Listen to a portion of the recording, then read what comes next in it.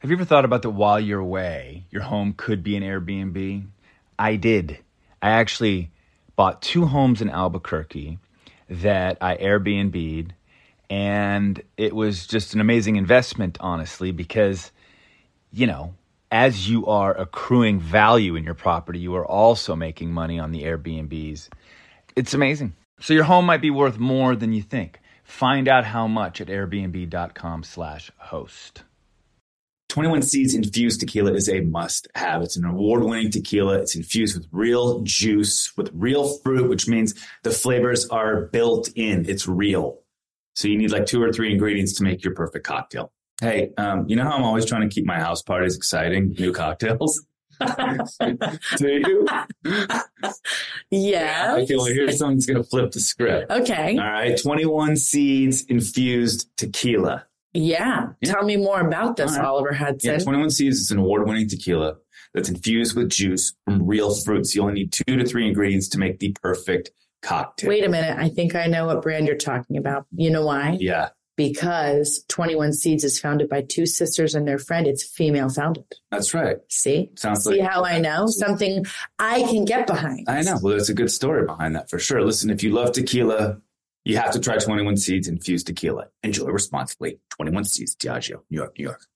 Can I rant for a sec? Please. Pay apps are way too public. What happened? Some rando hearted a payment from 5 months ago, and I realized people can see my entire history, who I'm paying, like full names. It's super weird. Yeah, it's weird. How are you paying your friends then? Apple Cash. It's all in messages. You can literally send cash like a text, and it stays between friends. Random people can't see it. Did you just pay me $1 on Apple Cash? Shh. Services are provided by Green Dot Bank. Member FDIC. Terms apply.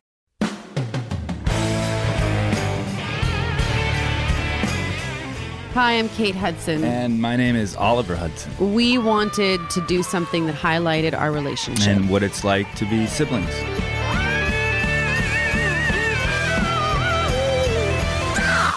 We are a sibling rivalry. No. Sibling rivalry. Don't do that with your mouth.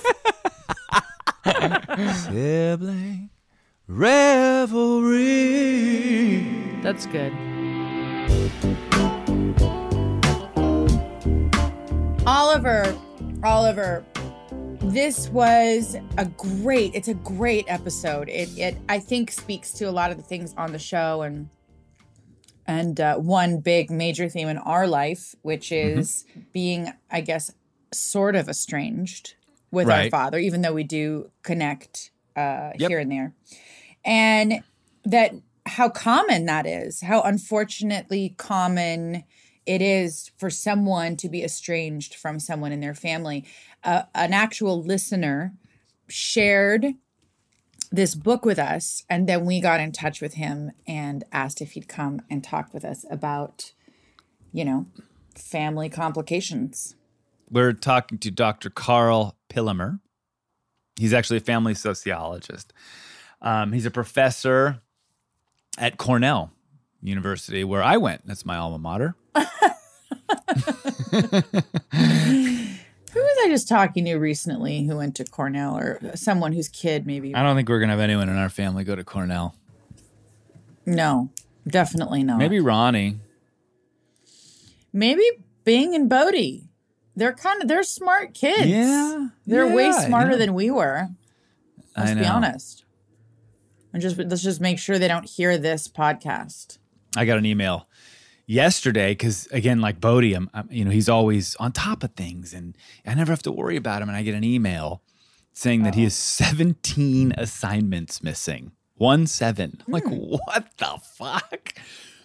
How is that even possible? I confronted him, and he just admitted. You know what's so great about Bodie? I'm talking a little quiet because he's kind of near the next room, but he just did. He was like, he just said, you know what?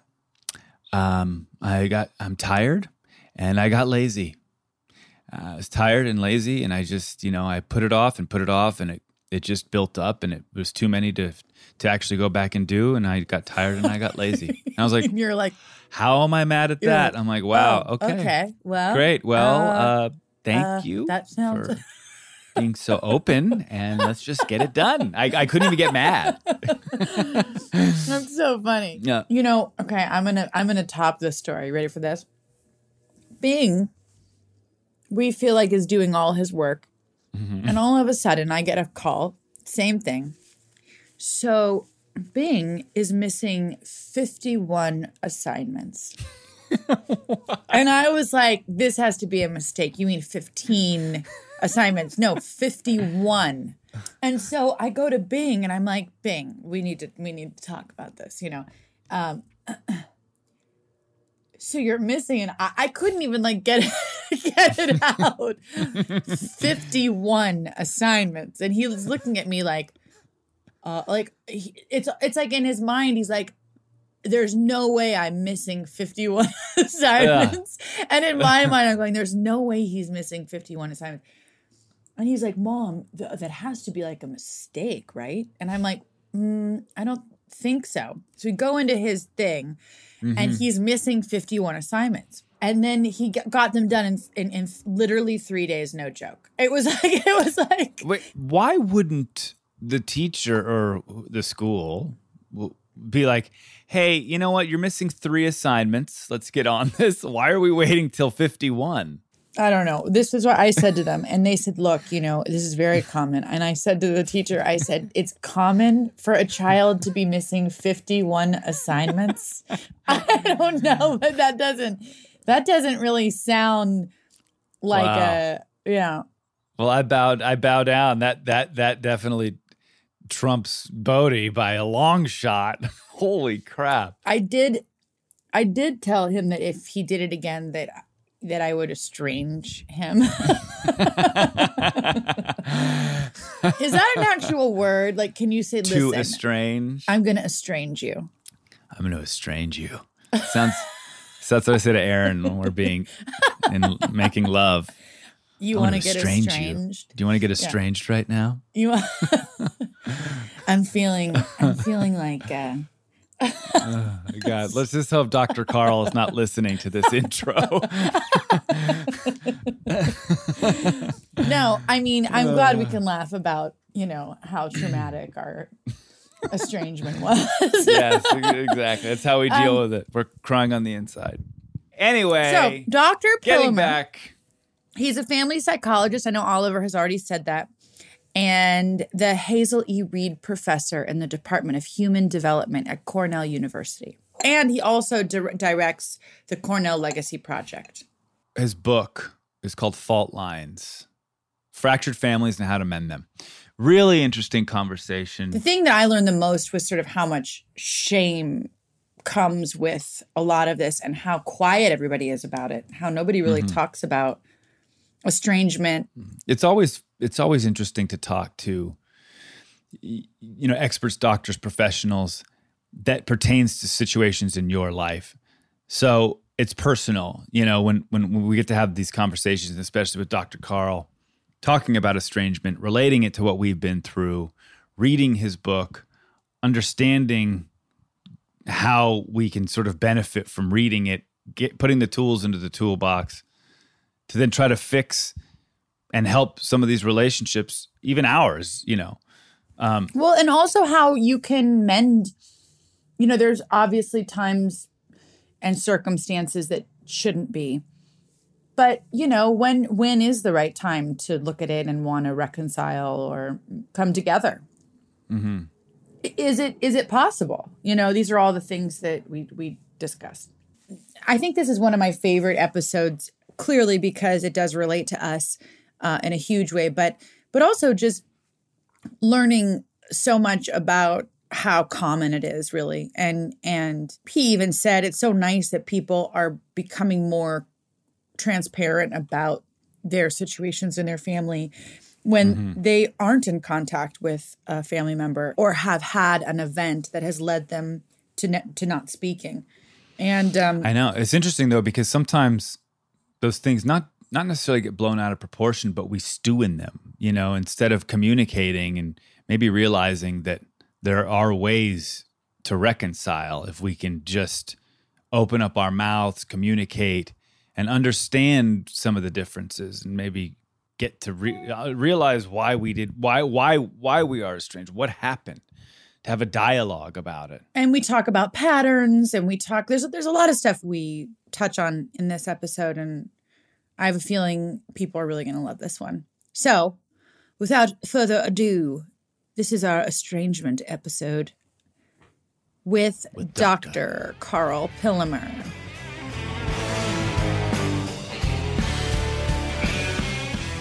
We are obviously very excited to talk to you. Mm-hmm. And as most people know who listen to our podcast, are both ourselves were estranged from our father, or we like to just say abandoned. Okay, we were abandoned by her. Yeah. And we've seemed to kind of it's affected both of us differently, and something that's always carried throughout our lives and everything that we do. And so when we heard about your book and we heard about you, we were like, we have to interview Karl. So thank you so much for joining us today. I'm so excited. Well, it's such a pleasure. And you're right. It's an incredible topic that affects way more people than we think about. And it's a problem hiding in plain sight that people just don't want to discuss. Well, why don't you give the statistics, because they were pretty unreal, actually. That's a great way to start. And let me, tell you that when I started this project 5 years ago, I was aware that it was an issue from reading about folks like you who are well known and the problems in their own family, and from talking to friends. But really, there'd been almost no research on it. And the question was, is this just, one of those silent epidemics that everybody talks about? Or is it really a serious problem affecting a lot of people?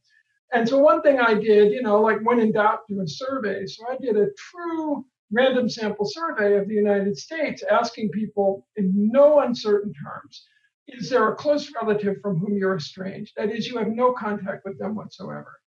And to my absolutely stunned surprise, fully 27% of the US population, so that would translate to 67 million folks, said that in fact they did have such an estrangement in their own life. And in almost every case, because I asked follow-ups, these weren't trivial. It wasn't just, I lost contact with him or her. These were, upsetting, issues for them. So often the numbers don't speak for themselves, but this time they really do. This is a serious issue for a lot of people, as you yourselves know. Mm-hmm. Yeah, there's something you said in the beginning of your book. You talked about how you yourself, having had experiences with this, that you don't actively discuss them because what you've learned is that there's so many people involved in every story, and that it's not necessarily your story to tell. And I thought that was really interesting. I think a lot of, especially people in my position or Oliver's position, we don't engage in the conversation because it is just one side, and you don't really want to ignite any negativity or, and there are feelings of shame that come with it. And also or self-worth that come with being like, well, who really cares about this part of my life and how traumatic it is. But what I've learned is that it's almost wild how many people that it does affect, and nobody feels comfortable talking about it. And I wonder what moved you to actually spend the time focusing on it. The idea, sometimes ideas, I'm sure it's true with creative work, they feel like they come out of the blue. But actually, I thought that at first, but there was a long history. I've been interested in my whole research life in families after children become adults. So, we have our kids home for 18 years, but we're going to have at least twice as much shared lifetime with them after they're out of the house. So I was really interested in the nature and dynamics of how families operate after everybody's an adult.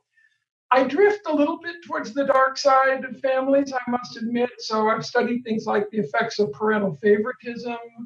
I've even looked at domestic violence or exploitation in these later life families. So I was primed for it. But I began a project maybe 10 years ago or 12, interviewing the oldest people in America, so 80, 90, or 100, about their lives. And one key question we asked is, what do you regret? So I thought when I asked very old people what you regret, or, how do you get to the end of life with no regrets? I'll tell you one thing they said, by the way. They told me that if you get to 90 or 100 and have no regrets, you haven't had a very interesting life. Mm-hmm. But still, they were, and I expected big ticket items. I expected affairs. I expected kind of shady business deals. I was stunned by for how many very old people, an unresolved estrangement was the most painful thing they could describe. And it really hit me with one older woman in Texas who broke down into tears, began to pound her fists on the arms of her chair and say, this hurts like crazy and I can't do anything about it. So I started to look at the research literature and I was stunned that there was almost nothing. Even the Handbook of Family Therapy, this huge volume, doesn't have an entry for, estrangement. So I was sitting thinking about it, and basically a mental list came. One, people like yourselves who are very well known experience it, and we read about it. I've seen it a lot, and there's no research on it, and not even a counseling literature. What's wrong with this picture?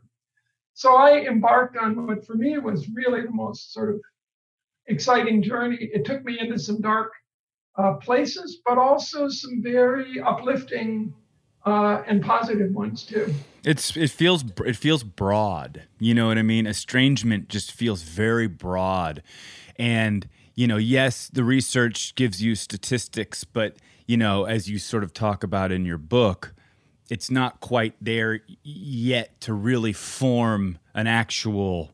Right. It's almost like the research starts from people who have like marital issues, like how to have a fruitful relationship. The research is more about how you grew up or the estrangement that you had is affecting your relationship now. Right. But versus then I guess the idea though is to recognize it and and fix it in a way, or, get into your own psychology and discover how that estrangement has affected your life and where it has come from. Well, there's two parts of it, isn't Absolutely. it? Right. There's the psychology behind being estranged or being a victim of someone, or there's the person actively removing themselves. Mm-hmm. And there's the circumstances for estrangement too are so broad, and it's like you talk about everyone has their story and they stick to their narrative, and that narrative becomes so embedded that you're not going to knock them off of it, right?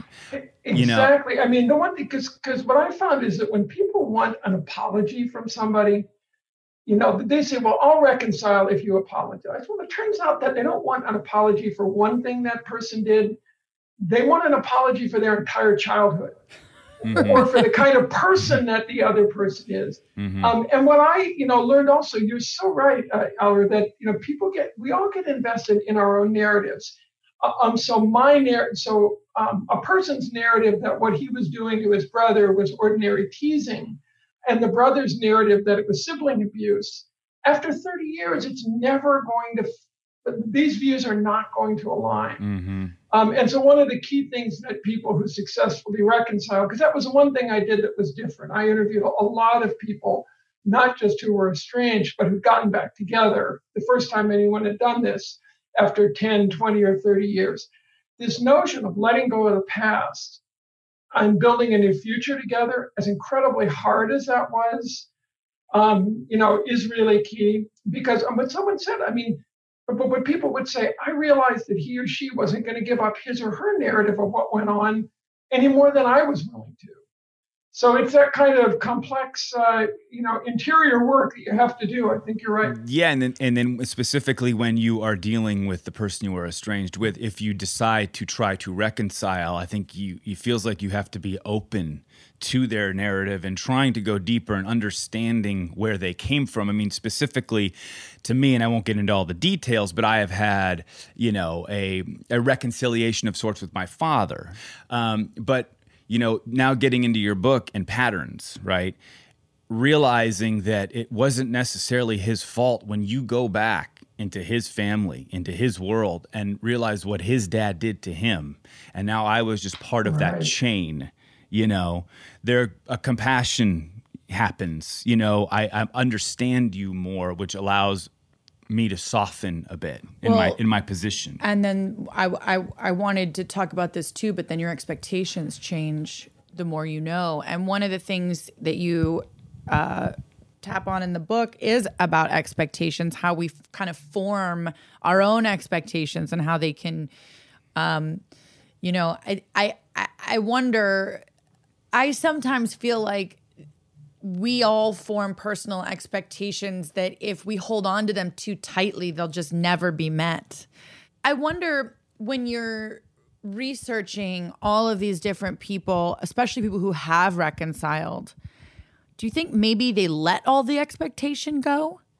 You touch on two huge points. And, often social science is super complicated, but there were a couple of straightforward things that really emerged from this. One is, I think, if you really want to reconcile, and Oliver, maybe you did this, is I found that people who reconciled asked themselves the question, first of all, what's the least I can accept? So let's imagine that you're a grandparent who's estranged from your daughter, and you want to see your grandchildren. And so you'd say, okay, if my daughter says, I can come see the grandchildren, but my second husband can't.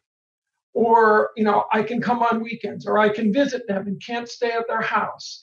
I may have to put up with X or Y. So often people did kind of a cost-benefit analysis, and they decided what the least they could accept in the new relationship was. And second, you're right. I mean, I don't know all the details of your family situation, but I'm sure you, like a lot of adult children, have, my dad, even if my parents are divorced, ought to have my back, ought to be there for me. A lot of people realize just what you said, the person didn't have the capacity to do it. And they dropped the expectation, that cliche that expectations are disappointments waiting to happen. Mm-hmm. I mean, it really is true. I think also, I'm not quite sure what your ages are, but if you're thinking about a person in their 30s and 40s and a parent in their 60s and 70s, it's not like the other person's going to change. These expectations that I'll get back into this if the other person becomes X, Y, or Z. So I think you hit the nail right on the head. Is you have to look in advance. What can I accept about this? And is a restored, albeit imperfect, relationship worth it? The thing is we started right with the reconciliation, but I want to start from the beginning of the feelings. Well, we can go back. It's like a Tarantino movie. Just a totally non-linear. Yeah, I'm a non-linear guy. It's funny because you're more linear than I am, just in general. I just don't want this interview to turn into Oliver's therapy session. It's not. Every time we do things like people this, are Oliver's interested. He talks about Hoffman. He talks about... I didn't say the word Hoffman. Well, you imply. I went to the Hoffman Institute. Gotcha. Great place. We won't get into everything, although it's what the people want to hear, Kate. No, so it's interesting that you say that because no one's changing. He's not changing, but there's been an acceptance in a sense. Our relationship isn't much better than it was before, but there's an ease to it now. There's some texting here and there, but I'm okay with that. It's something for me. Yeah. I think, and I'm curious about the contrast too, because that's what I found is that very often when people said, okay, why did you reconcile? So you've been estranged. Almost 100% said, really, the other person I wasn't concerned about. He or she can go jump in the lake. I did this for me. So one of my favorite quotes from the study is a guy who was estranged from his brother for 25 years. Called him. They had sort of a semi-reconciliation. He said, I woke up the next morning realizing it's the first time in 25 years this hasn't been in the back of my mind that I don't talk to my brother. So some people find it, like a weight off their shoulders, kind of. It helps them move ahead with their own personal development.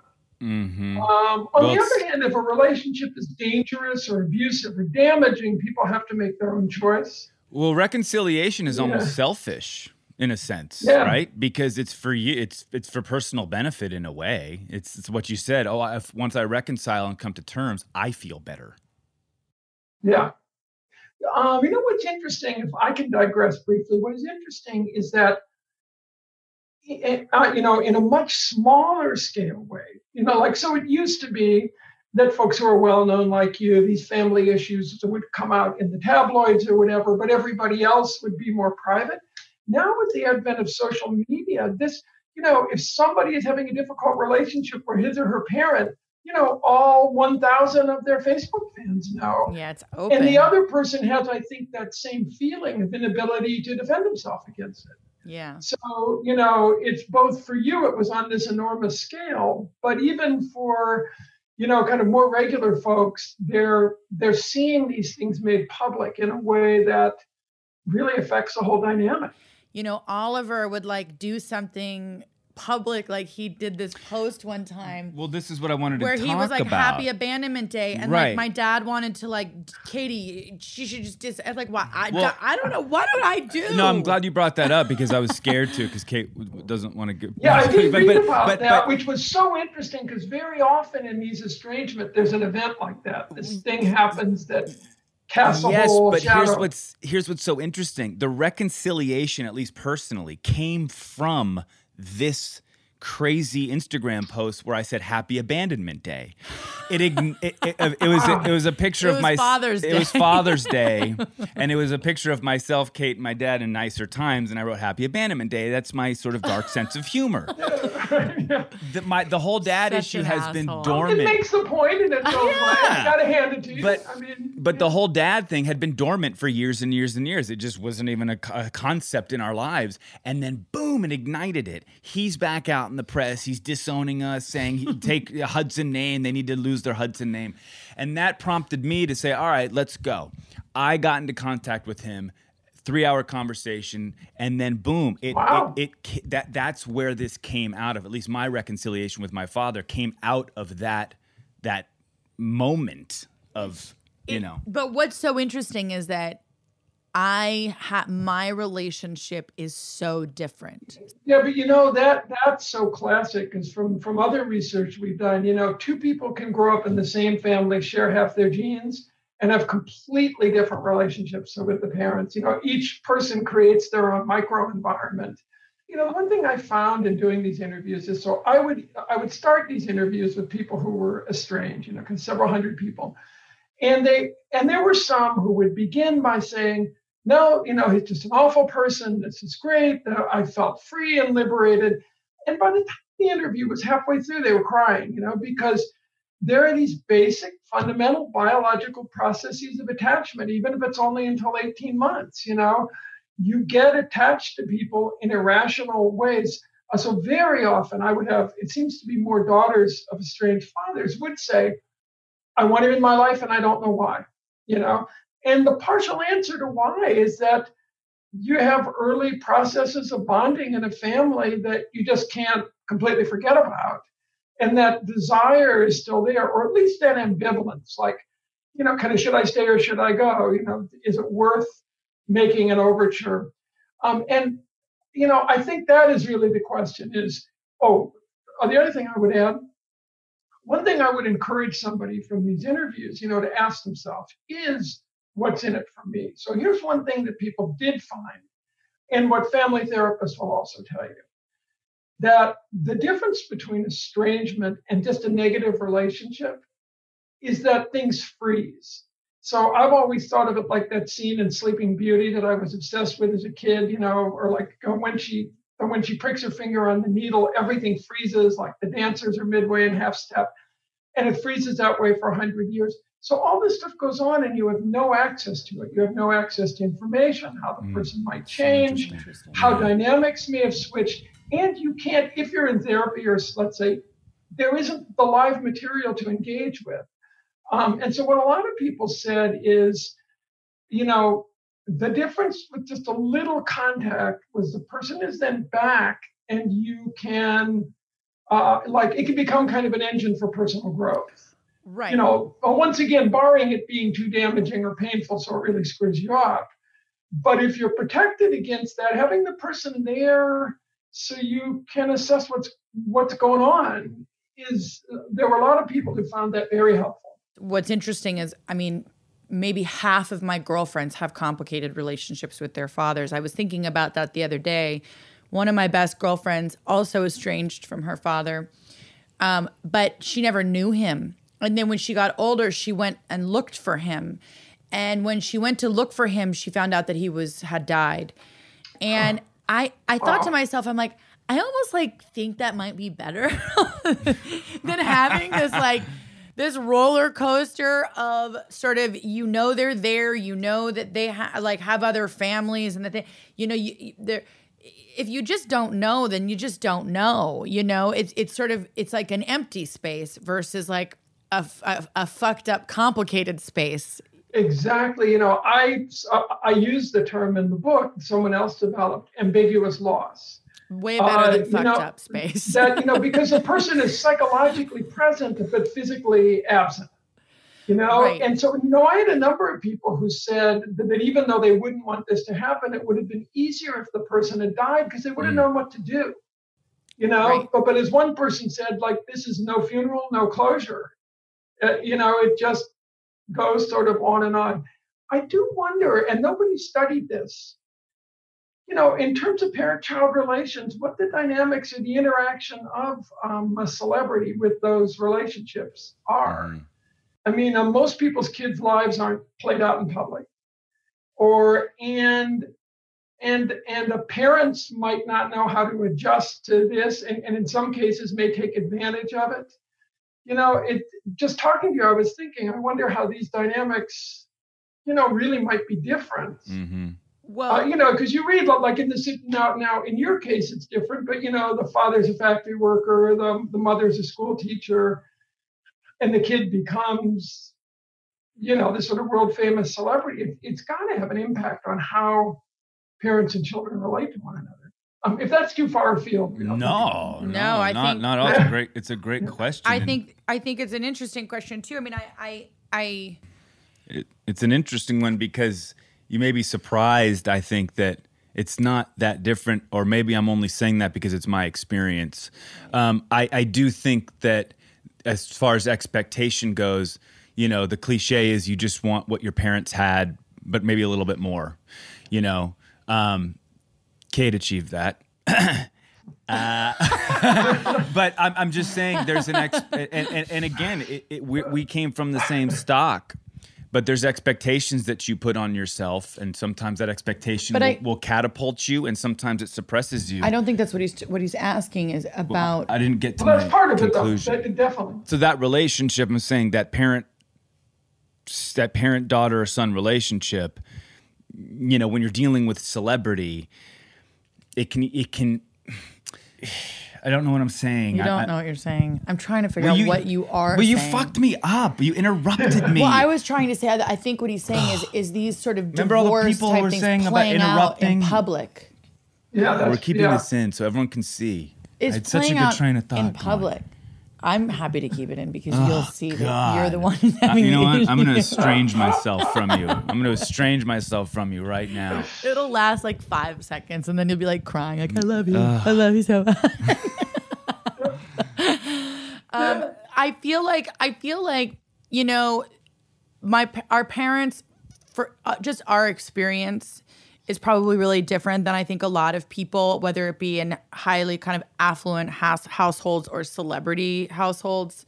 They really protected us from seeing anything. Yeah, but overall, I mean, I did not like the celebrity aspect of it. I hated when people would come to the table and ask for their autograph. It made me angry. I was like, get the fuck away. That was my feeling. Leave us alone. Or when you walk through the airport and at the time people would jump out and start photographing you. I hated it. Now he's like, I did not for like it. Now he just dies for it. Kate was posing most of the when that happened. She was like, oh my God, they're here.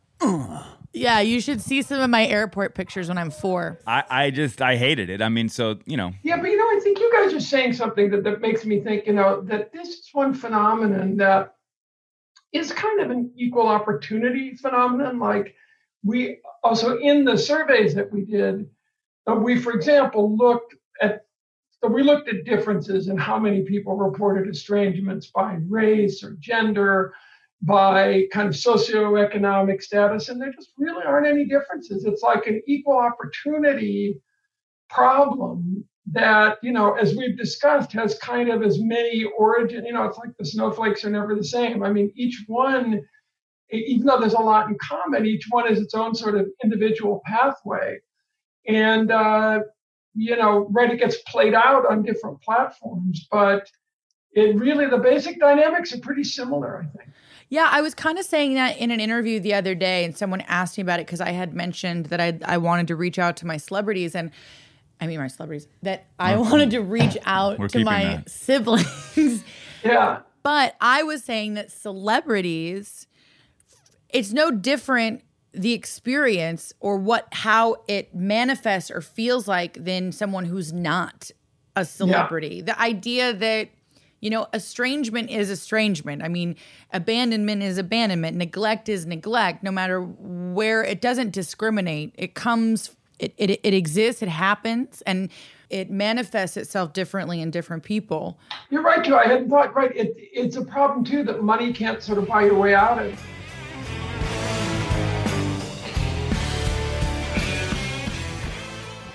Oliver.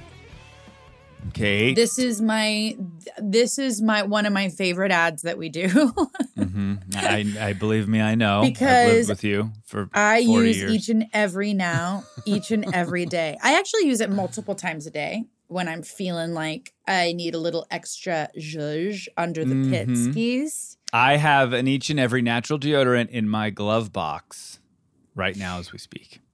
And you know what? I really would kind of scream to the masses, please switch to natural deodorant for your health.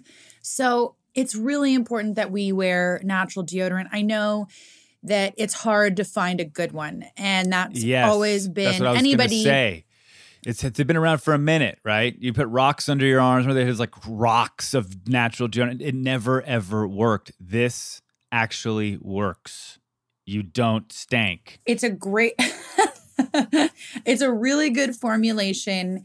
And they have a brand new scent, which is beautiful. I just got it. It's called White Chamomile and Bergamot. It's beautiful.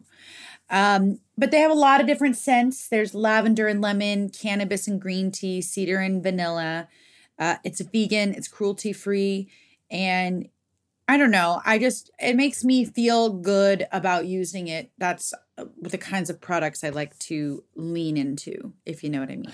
It's eco-conscious. It's carbon negative. All the packaging they use is all eco-friendly. It's actually sugarcane packaging, but don't put it in your coffee. We know you're going to love each and every as much as we do. You're such a dork. So order today. Take our advice, order their sets so you can try multiple scents. We've got a great offer for our listeners. For a limited time only, get 30% off your first purchase. So go to eachandevery.com/sibling and use promo code sibling. That's 30% off with promo code sibling at eachandevery.com/sibling.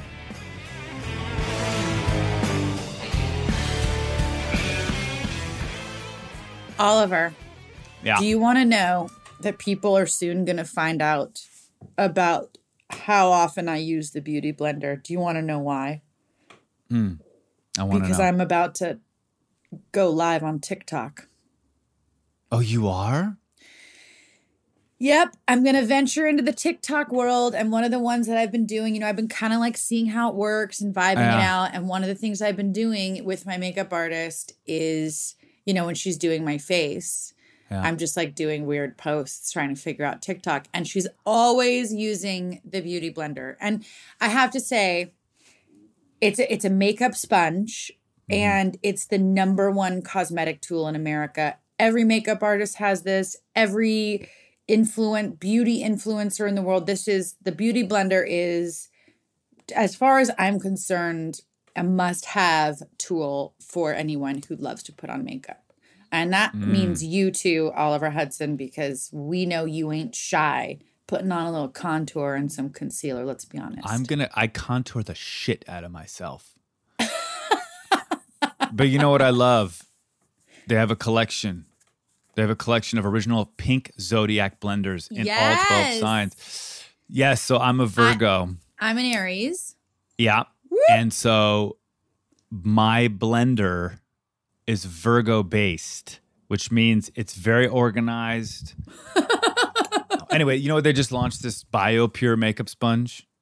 It's sustainable. It's made out of 60% plant-based of renewable sugarcane. Sugarcane is in right now. This is what everyone is using. And they sent me this sponge, and it's beautiful. And it really, there's no difference. And I just think that the more we buy this BioPure makeup sponge, the more they're going to make it. It's just like the original. It's designed to be used wet, and it creates less waste of your product. And it's made in the USA. Free of gluten, latex, parabens, sulfates, and phthalates.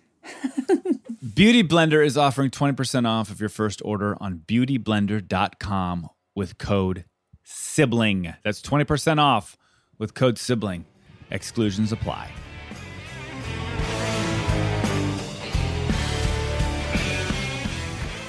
I really think this is interesting. The shame part, I really do want to hit on the shame part because you're saying something about social media, and it's something that I love about what's happening now. I think so many people come out and talk about whether it be mental illness or alcoholism, drug abuse, things that eating disorders, things that we've hid behind the shame of estrangement. Like, I'm curious as to what your findings are on that. I know what my personal relationship to it is, but on a whole, what kind of shame do people? It's so, I've noticed it in myself. So what people would say, actually, one of the quotes in the book is a woman said, you mention this to people at dinner and they treat it like you're talking about your hemorrhoids. It's just not something somebody's going to ask any more questions about. The sense of the other person assuming that there's got to be something wrong with you. And that is particularly true of parents, but also it's almost like an involuntary, like Med Magazine, like what they're really thinking bubble over your head. Like when the person says, I just don't see my son anymore. He decided that he doesn't want to have anything more to do with us. Most people have an ingrained assumption that the person themselves did something wrong. So I think that's part of the shame. There's also another really interesting kind of popular social science fact.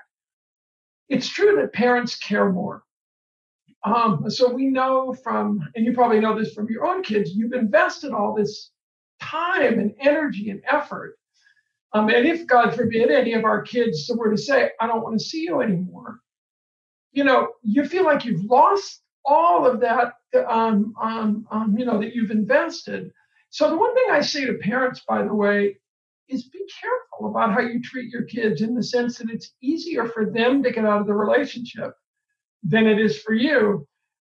So that's part of it. But so I think that's part of the shame. And we know that as people get older, their social networks start to shrink and they become more reliant on family members for their day-to-day well-being.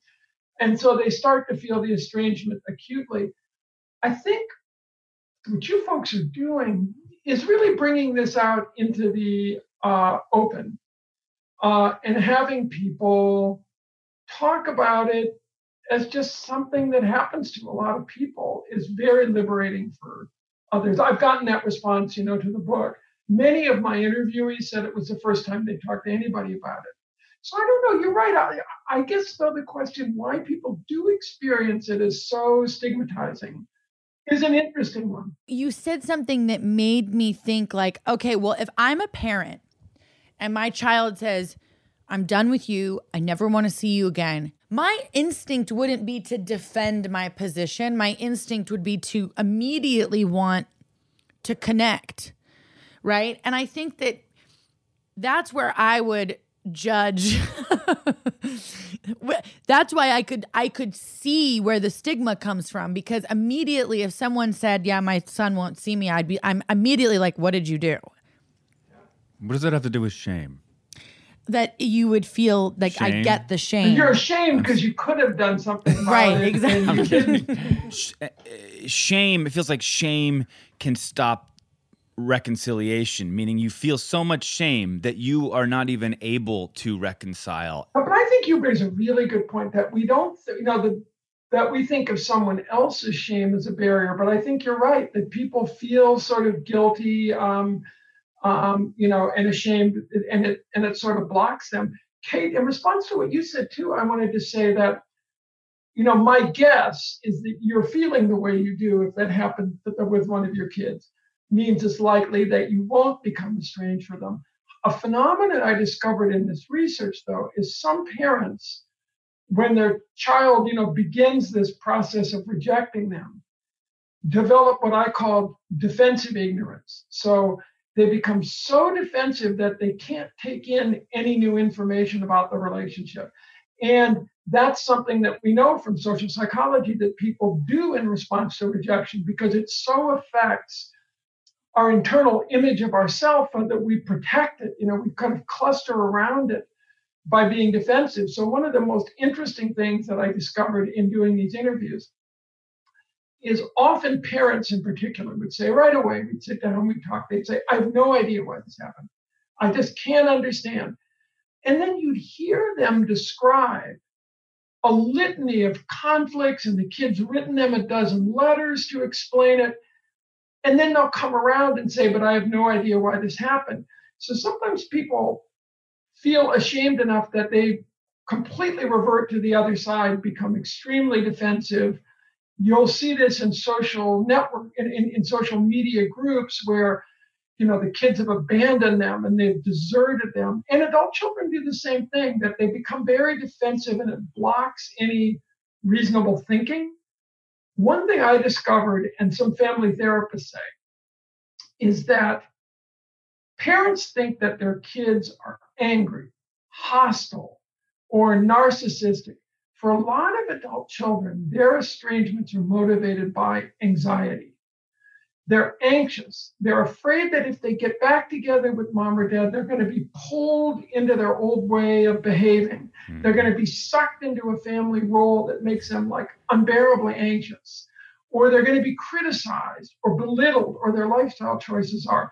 So even more than anger, there's this undercurrent of anxiety that keeps people estranged. Yeah, the anxiety is real. And I have a question. Do you think is death the main catalyst for getting back together, for reconciliation?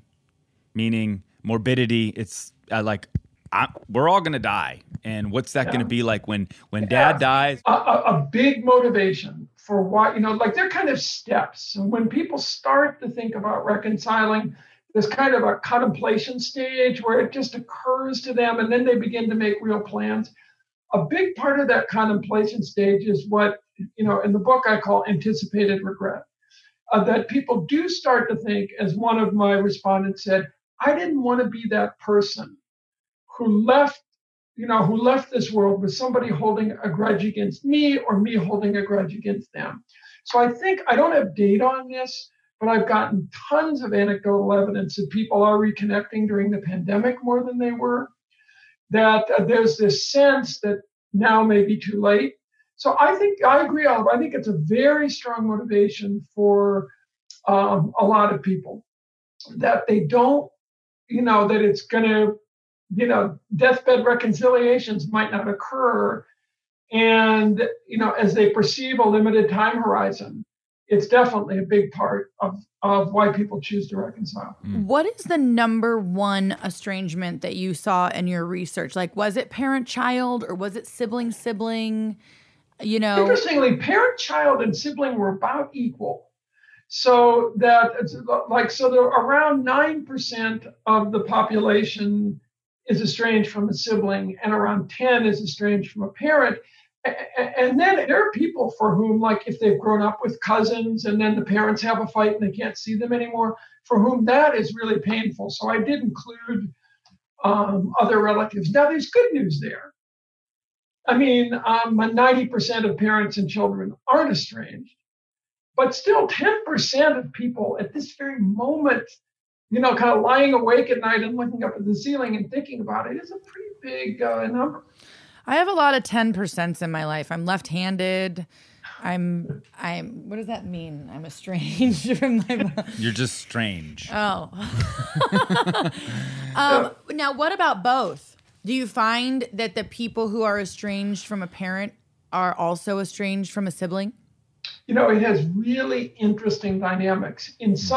There's a big issue when siblings have dramatically different views. And as you pointed out, we think of siblings as growing up in the same family, and really they don't. I mean, if you're 3 or 4 years apart, you've had a very different family environment.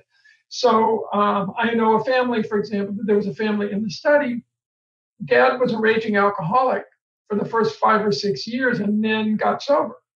So the two kids had very different experiences. It does cause, so there's collateral damage here too. And so when estrangements occur, I talk about it has these ripple effects. And sometimes siblings don't want the other sibling, to reconcile. If 3 of them are really pissed at dad or mom, it can estrange them from the sibling if that person decides to get back together. It's a cliche, but that's why we call families systems, right? I mean, each pair in the family affects the other ones. But yeah, I think there is a relationship there for sure. It's guilt estrangement too. I mean, what if we're in a situation where I can't believe that you're having a conversation or that you are even connecting with this person. How dare you? Which you do all the time. No, I'm kidding. But that must happen, right? I mean, where it's sort of similar to what you're saying. Yeah, I know. It causes, we actually included in the study between 40 and 50 college students, because a lot of what's been written about estrangement has been, people in your folks' age range. And they feel incredibly caught in the middle. Like they really are part of collateral damage. I mean, students who would say, I go home for the holiday, and the first thing is mom tells me what her mother did that last week or what her siblings did, or so that it puts incredible pressure on people who are either trying to be peacemakers or like you said, they make the connection and everybody else gets mad about it. So yeah, it causes a lot of complications. What about the study of it affecting, is it genetic? Is estrangement something that carries, and could it be genetic? It's a really interesting question, and it's one that we clearly don't have any data. There obviously are genetic predispositions to different kinds of relationships. So, there's some people who are by nature more irritable or more difficult or less conscientious, et cetera. But, it's so hard to untangle that from a family history of this cultural pattern where a family has just a family history of cutting one another off and people learn it. So that would be a great study for the future. Well, that's learned. It feels learned. It feels more learned patterns. than actually. There are schools of family therapy that the first thing they would do with you is do kind of a genogram. And I describe in the book how I did that. And it made me realize the impact in my grandparents' generation. They all fought. My mom my dad died when I was an infant, and my mom had 4 kids, and was struggling. And we had these cousins and folks 3 or 4 hours away who would have been really kind of real family to us. But because people 90 years ago, argued over a house after the patriarch died, we had no contact. So there are these family themes without a question, like you've described. There's also origin, you know what I mean? We don't really know where we come from on that side.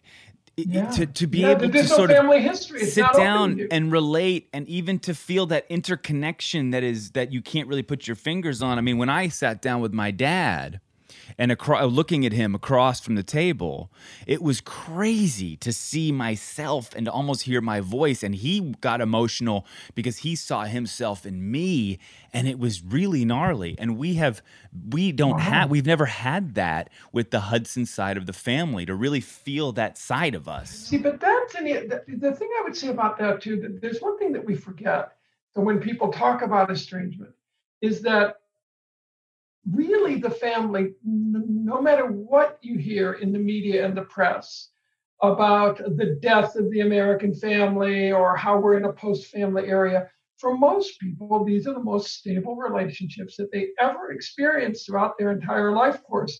One line of research, for example, is when people look at changes in social networks. So you do a survey, who are your closest associates? And then you do it again 10 years later. everybody changes except for your family, your spouse, your best friends. But the ones who are still usually there are, if you have adult children, they're still there. If you have living parents, they're still there. We still rely on the family to, like, what's Robert's Frost line? When you go there, they have to take you in. And that's why people feel unmoored when it goes away. It may not be conscious sadness, but it's just not that sense that here's this latent, in sociology, if I can use a sociology term, we talk about social capital.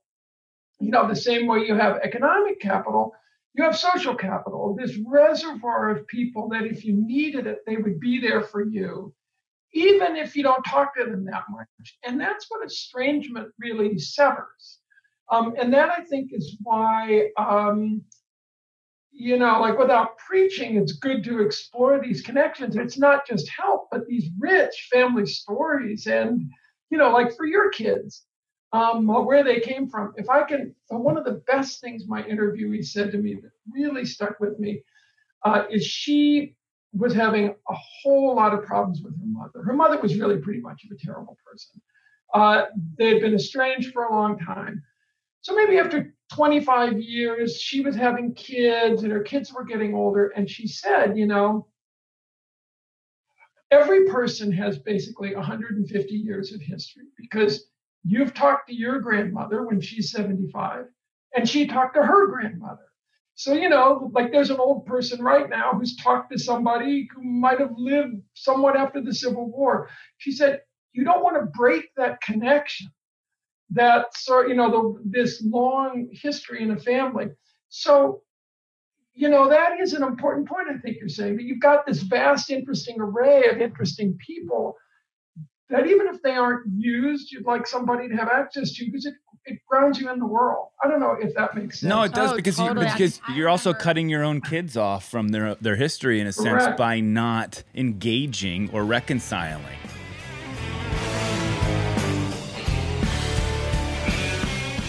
I like talking about Upstart. I think this is a really important thing for a lot of people. We don't learn about money in school. And we create a lot of debt. And we have multiple credit cards too. And it's hard to keep track of everything. And that's what Upstart does. So the idea of this is this. If you have multiple credit cards and you're tracking multiple balances, due dates, and website logins, it can get nuts. So Upstart makes things very simple with one monthly payment in one place. It consolidates it all into one space in one place. So whether you're paying off credit cards or consolidating high interest rates or funding personal expenses, over 500,000 people have used Upstart to get a simple fixed monthly payment. Boom. One and done, baby. It's a fast and easy way to get a personal loan to pay off your debt. And it's all online.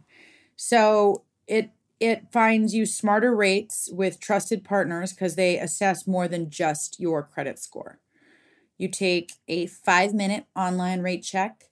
You can see your rate up front for loans from $1,000 to $50,000. You can get approved the same day and receive funds as fast as one business day. So if debt is taking over your life, get yourself some Upstart.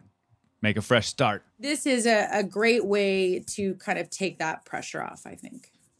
So find out how Upstart can lower your monthly payments today when you go to upstart.com/sibling.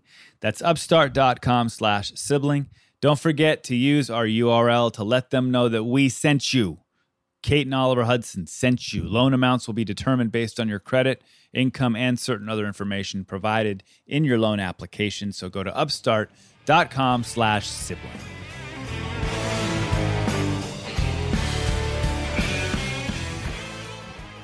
The one thing that we know about families, and do both of you have more than one kid? I can't remember. 3. We both have 3. Yeah.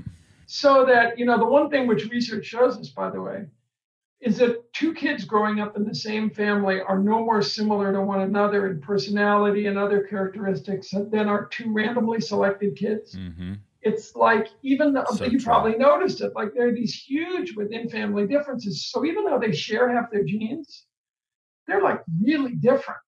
They sort of create their own environments. And that's why I think it's important to send the message on this topic that, don't stand in the way, I think, for people of a sibling whose reconciliation attempts are going on. I mean, their memories may be very different, their sense of who the parent is, their level of forgiveness, and it may have to be a little bit of my present company excluded, but it might have to be a bit of a demilitarized zone among siblings. This can be a tough thing. And one of the things that a lot of the people who reconcile found is that some kind of professional counseling, if you're in this contemplation stage of, do I really want to do this? Both some kind of formal counseling, not that the other person's there, but just understanding, why do I want this? Is it realistic? If I make an overture, will I be rejected? If I'm not rejected and the relationship sucks, how will I respond to it? So I think that kind of preparation, and also bringing in your other supporters. So I had a bunch of people who were ready to make that contact with a long estranged sibling or parent, and they engaged their spouse. So there were some folks, I think of one in particular, where she was getting, each time she would talk to her mother as they were reconciling, her partner would be in the room, and he could sense when it was going beyond what she was going to be able to handle. So bringing in your allies. Interesting. Right. He'd be like, honey, I think we should make another pot of coffee. Should you go make another pot of coffy? Yep, I should. Yes, yep. Exactly. Or he's like, my hemorrhoids, honey, are acting up. Because it is, the one thing, I don't know if you've experienced this yet. I get accused, and there have been some, call-ins to shows I've been on about why do I sort of promote this reconciliation idea? And I'm really not. It's just what emerged from the research. But I'd say one of the most interesting things I learned is that people describe the process of reconciliation, even if it didn't work out. So even if they tried and it didn't work out, as this really sort of enormous engine for personal growth, that it was kind of like a challenge or a discipline. Like it was the hardest thing that some of them had ever did. The way you're describing it right now, it's kind of like that. And I had a surprising number of people to say, really with my parents, getting back into some relationship with them. If I can do that, I can do anything.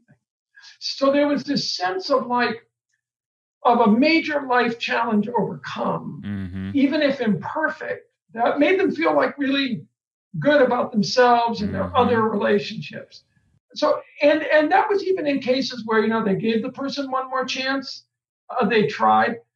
That's actually, if I can continue to juggernaut on for one more minute, one of the things that you might try, and almost everybody who successfully reconciled did, but they would often offer one last chance.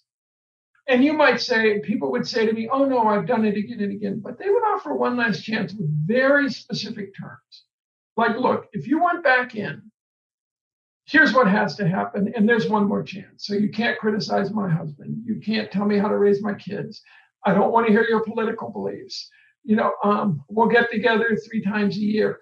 They laid out very clear terms for what it was going to be like.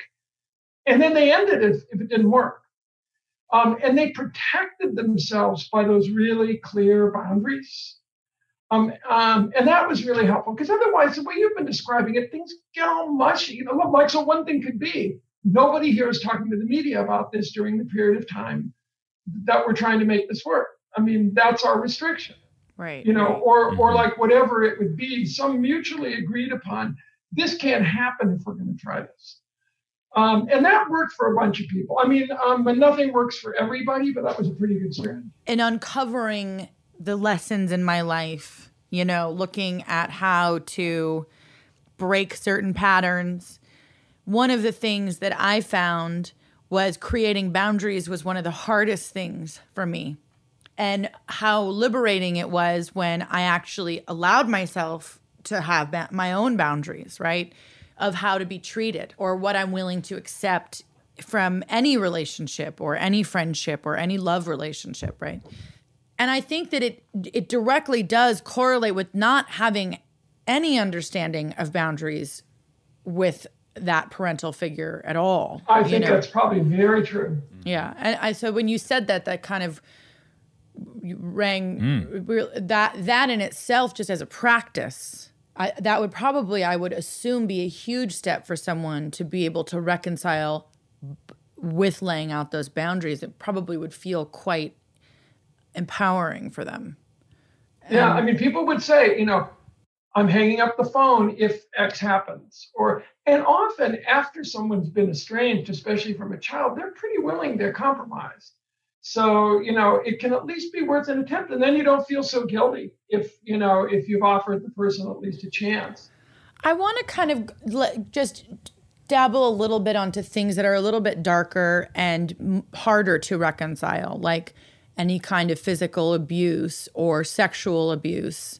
These are things that, we can sit here and talk about parental disputes that lead to abandonment or insecurities or whatever it is. But when you're dealing with actual abuse, how does one reconcile when they've been violated? It was very interesting because from our broad scale surveys, we found far fewer people for whom overt abuse was the actual cause. More generally, negative, harsh parenting, sort of bad parenting was a cause. That there were some, but actually people who said the reason why I could never see this parent is because they were abusive was certainly there, but was smaller than I had expected.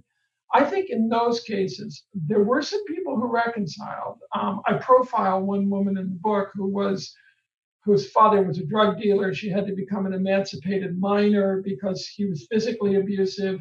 She was sexually abused by some of his drug dealing cohorts. She went through a whole lot of stuff. He changed, he reformed, he'd gotten better, had gotten more stable, and she decided that she wanted a relationship with him. But she did an incredible amount of work on herself first, understanding why she wanted it, understanding, really ascertaining that he was not like a dangerous person anymore. So there are some people who found that it was worthwhile. But that's one where I say, the reconciliation isn't for everybody. Obviously, in any situation, there are people who are better off out of your life. And especially if it's heavily traumatizing, I wouldn't recommend that people reach out to that kind of a parent unless they really do have professional help, gain understanding, have a lot of support. But there are people who definitely want to do it, who've had extremely adverse childhood experiences, but say, I still want this connection. But can you have reconciliation and without the other person? Meaning with a situation like that, where there is that kind of trauma and it's not safe and there has been no reform from the person who has done the violating, can you have that reconciliation for yourself to move forward? Can I admit one weakness of all this work? It is the one thing in the interest of full disclosure, what my research and the rest of the research literature unfortunately has not a lot of guidance for is people who are stuck in an estrangement and there really is no way out of it. Like, the other person simply refuses. Either on one hand, the person really is an awful person, so you can't have contact with them, but they're still psychologically present for you, or the person just is a complete stonewaller. The coping mechanisms for that are pretty much the coping mechanisms for any other loss, to understand it, mourn it as a loss, get through it. I would agree with you, Oliver, though, that there were a number of people who said that cultivating an interior sense of forgiveness, even without the other person, was liberating. There's a lot of research on forgiveness now that does suggest that that's the case, and might be needed nationally as well as in families at this point. But but there's not a lot of guidance or help for those folks. But I do think I would agree that this sense of, I like the way you put it, internally reconciling with someone, being open to forgiveness for them has helped a lot of people. But it's tough to know when people are stuck in this and there's no willingness or ability to reconcile. but there just are not yet a lot of good solutions.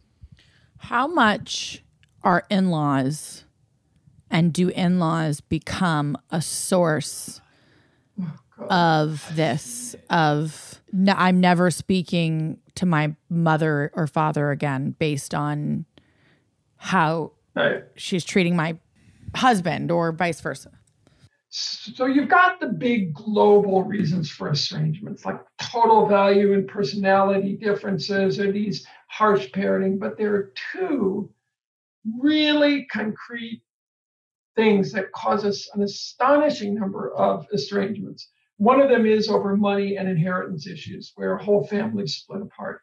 But what I call in the book the problematic in-law is just way more prevalent than I had thought, that people get torn between their family of origin and family of marriage.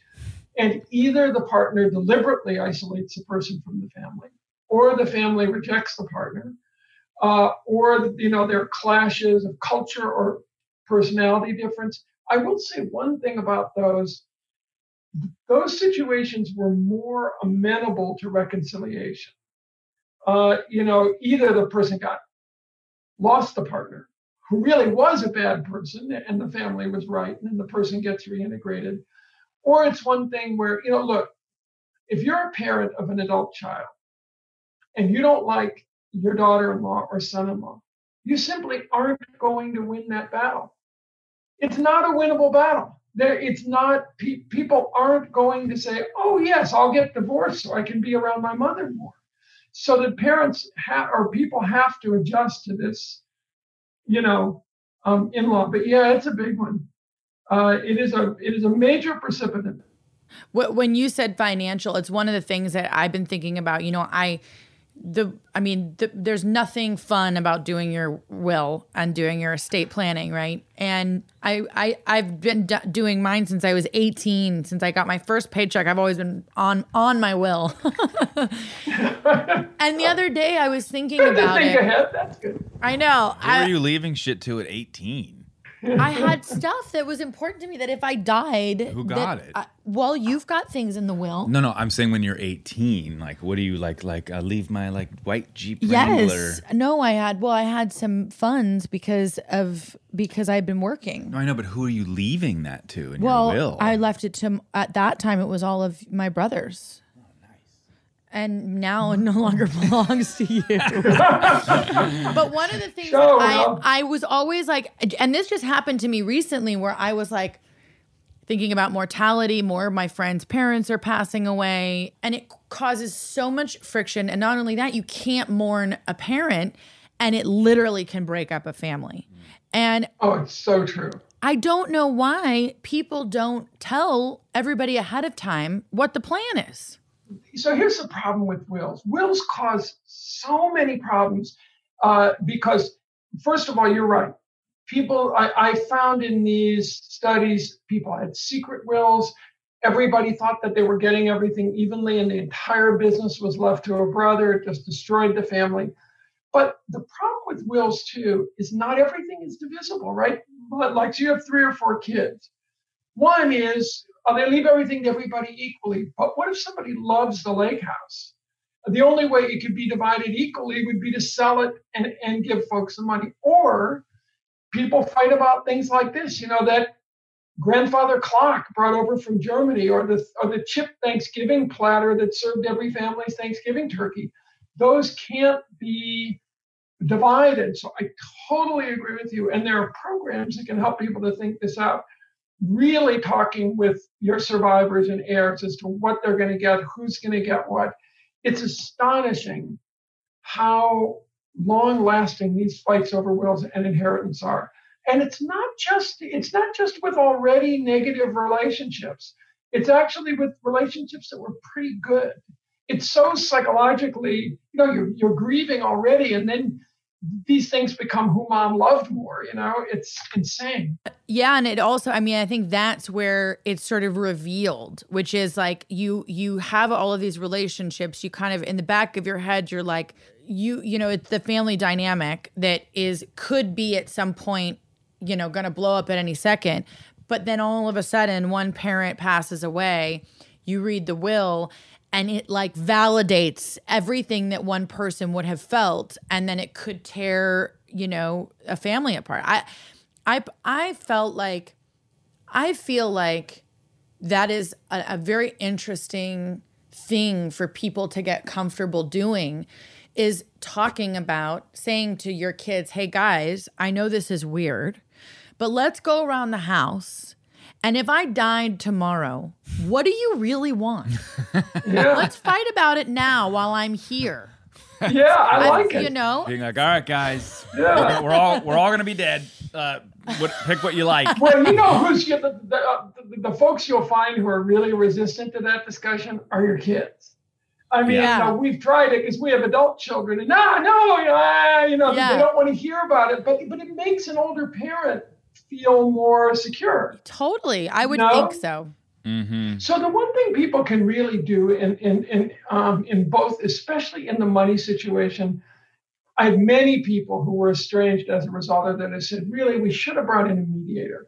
Yeah. I mean, which is something you can, people again, it's a little bit of the shame. They don't want to do it. But many people said, this would have been prevented, this 10-year estrangement, fighting over the family business, if we'd brought in an objective third party. I mean, in both, I think the one thing, and I argue this in the book, it's based on some psychological research, that if it's around an in-law, if it's around inheritance, the best thing to do is to really sit and think out, do the imaginary exercise. What would an independent third party say about this situation who had everybody's interests in mind? Mm-hmm. If the family can even begin to discuss it that way, of because again, we talked about the power of our own narratives. Also, writing from the other person's perspective. Don't leave Oliver in control of any money. That's what a third party would say.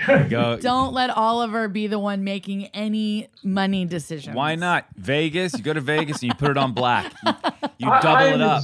Ollie's like, look, there's this really great investment. Double it up. But I think that's really right. The people make these things. No, that's true. For me, it would be blackjack. But I feel like I could double my retirement income in my spouse holdings. Don't let him get in there, Karl. No. Don't let him convince you. Karl, do it. I'm doing it. Okay. So, well, you guys, it's so great. Now, so your relationship seems really terrific, Well, speaking of non-estrangement. No, yeah, it's been good. But it's interesting, though, because there's no estrangement, but there was a period of time where we were not connecting or talking much at all, just because of our lives were just doing different things, but there was no resentment. There was no estrangement. It just was not connected. Well, that's a piece of estrangement too, this drifting apart, because that is a pattern, at least in our culture, that, you're close to your siblings as you're growing up. Then you have what could be referred to as intimacy at a distance. And then people kind of come back together first when they themselves have kids, but then when parents get sick. And I do feel that people don't realize that you have to do some maintenance on these sibling relationships often, or they can easily go by the wayside as people get busy. Great point. And as I've had many older people tell me in my studies, nobody really knows you as well as your sister, you're going to, or your brother, and you're going to want them around later on in life. So, I think that's the estrangement thing. I say in the book that I wish people in their family lives had so here in central New York, we had the Iroquois Nation, which had the 7th generation principle, act like what you're going to do now is to consider how it will affect 7 generations hence. People make these hot-headed decisions in families and don't think, gee, would I like to have these people around 30 years from now? Or would I like my kids to know their cousins or to know their grandparents or, to have my kids have an uncle or an aunt? So that's something I might leave listeners with, is to think about long-term consequences of these things you're doing. Yeah. There's one thing that we didn't mention that maybe would be worthwhile if you feel like it. I've been, because I work in this area, it's been impossible to avoid endlessly people, describing to me the political rifts in their own families. Oh, yes. And I would have I sort of have a pre and a post. Prior to the most recent events, I had pretty clear advice that what a lot of people find works is creating kind of a political demilitarized zone, operating on a simple principle. Can I possibly change this person's mind? If there's no possibility of changing the person's mind, then simply avoid it. Talk about what you're binge watching. And it takes some discipline, but people can be very firm. Like, if we start to talk about the election, I won't stay. And it's really worked for a lot of people. If they're, just this notion, there's some things that you just can't talk about, and this is one of them, and people still want to love their families. One thing we know, like about human beings and all of our relationships, opposites may attract, but they don't make lasting relationships. So we tend to like people who are pretty much like ourselves, and especially in terms of core values. And that operates in families. Mm-hmm. So that you can be friends with somebody who doesn't share your values, but it's effortful. It takes planning and effort and reminding yourselves that, you love this person as a kid or whatever. Right. It's challenging, but, I haven't found any recommendable strategy in families, other than, avoidance if it's at all possible. Before we head out, I do want to end on a speed round. Oh, who's your celebrity crush? I would love to end with one, what would be, and I know this is so hard because there's a lot, but to all of our listeners, we have a lot of listeners who, they write in all the time. They talk about their connections with their family, whether they're positive ones, their siblings, or, challenging ones. What would be the one piece of advice that you would give to our listeners about their, family, or if anybody's, in the situation of trying to reconcile? I would encourage people in the following situation to think carefully. If you're estranged from someone after years or decades, and that person wants back in, and it's not a dangerous or damaging situation, if someone is asking for one last chance, I would give it to them. And if someone offers you another chance, I would take it. I think in general for people, it helps them to have a certain kind of family connection, no matter how tenuous. It helps make them feel like their life is well lived and like they are a complete person. So it may not work out, but I would argue for almost anyone, if you're in an estrangement, ponder giving it a chance under protected conditions, understanding your boundaries, etc. I've talked to hundreds of people who didn't regret that choice, even if it didn't work out. And I just think, look, our world is filled with divisions and difficulties politically and socially. The one place in which we have some control is in our families. And why not take that opportunity if you possibly can? Mm-hmm. Thank you, Karl. Karl, your book is called Fault Lines, Fractured Families, and How to Mend Them. Thank you so much for coming on and talking to us. This was so great. Still didn't get your first celebrity crush. There we are. My first celebrity crush. It might be Marianne from Gilligan's Island. Of course. That would be a possibility. I think that might have been one of the earliest ones. And then when I got old enough to really know, it was totally Sophia Loren. Oh, yeah. Oh. This has been really amazing. I loved it. Thank you so much. Yes. I feel like I've known you for a long time. I know. I just really admire how you've thought about it, considered it, and are working through it. It's really great. Awesome. Kind of models for my readers. Yes. Good. All right, thanks, folks. Thank you, Karl.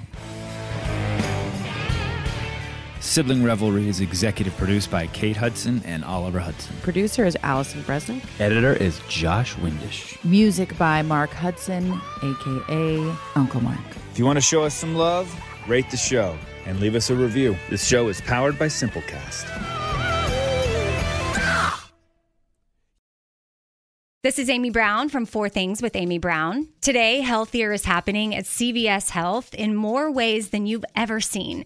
It's wellness destinations for seniors, including select locations with Oak Street Health and CVS Pharmacy. It's doctors, nurses, pharmacists, and everyone in between offering quality care and support virtually, in person, and on the phone. It's in-home evaluations through Signify Health and meeting mental health needs through Aetna. And those are just a few of the ways that healthier is happening. To see more, visit cvshealth.com/healthier happens together. CVS Pharmacy, Oak Street Health, CVS Specialty, Signify Health, and Aetna are part of CVS Health. Eligibility and services vary by location and individual. You looking for some amazing TV to stream? Well, indulge yourself with the hits on Hulu that you can't miss. Dive in with Barney, Ted, Robin, and the gang on How I Met Your Mother. All 9 seasons are streaming on Hulu. Then you can move on to Modern Family, Schitt's Creek, and My Wife and Kids. We're talking every episode and every season of these shows. We're talking huge hits. Streaming on Hulu whenever you're in the mood. Now we're talking. Are you still searching for your perfect place to call home? Well, now is the time to buy at Fisher Homes. If you're looking to move in before the end of 2024, May could be your last opportunity to start building your dream home and close before the year's end. If you're hoping to move in even sooner, Fisher Homes also has homes that are move-in ready and waiting for you, where you can start enjoying the benefits of homeownership even faster. Schedule your personal tour with a new home advisor today at FisherHomes.com and make this spring the season you find your perfect home sweet home.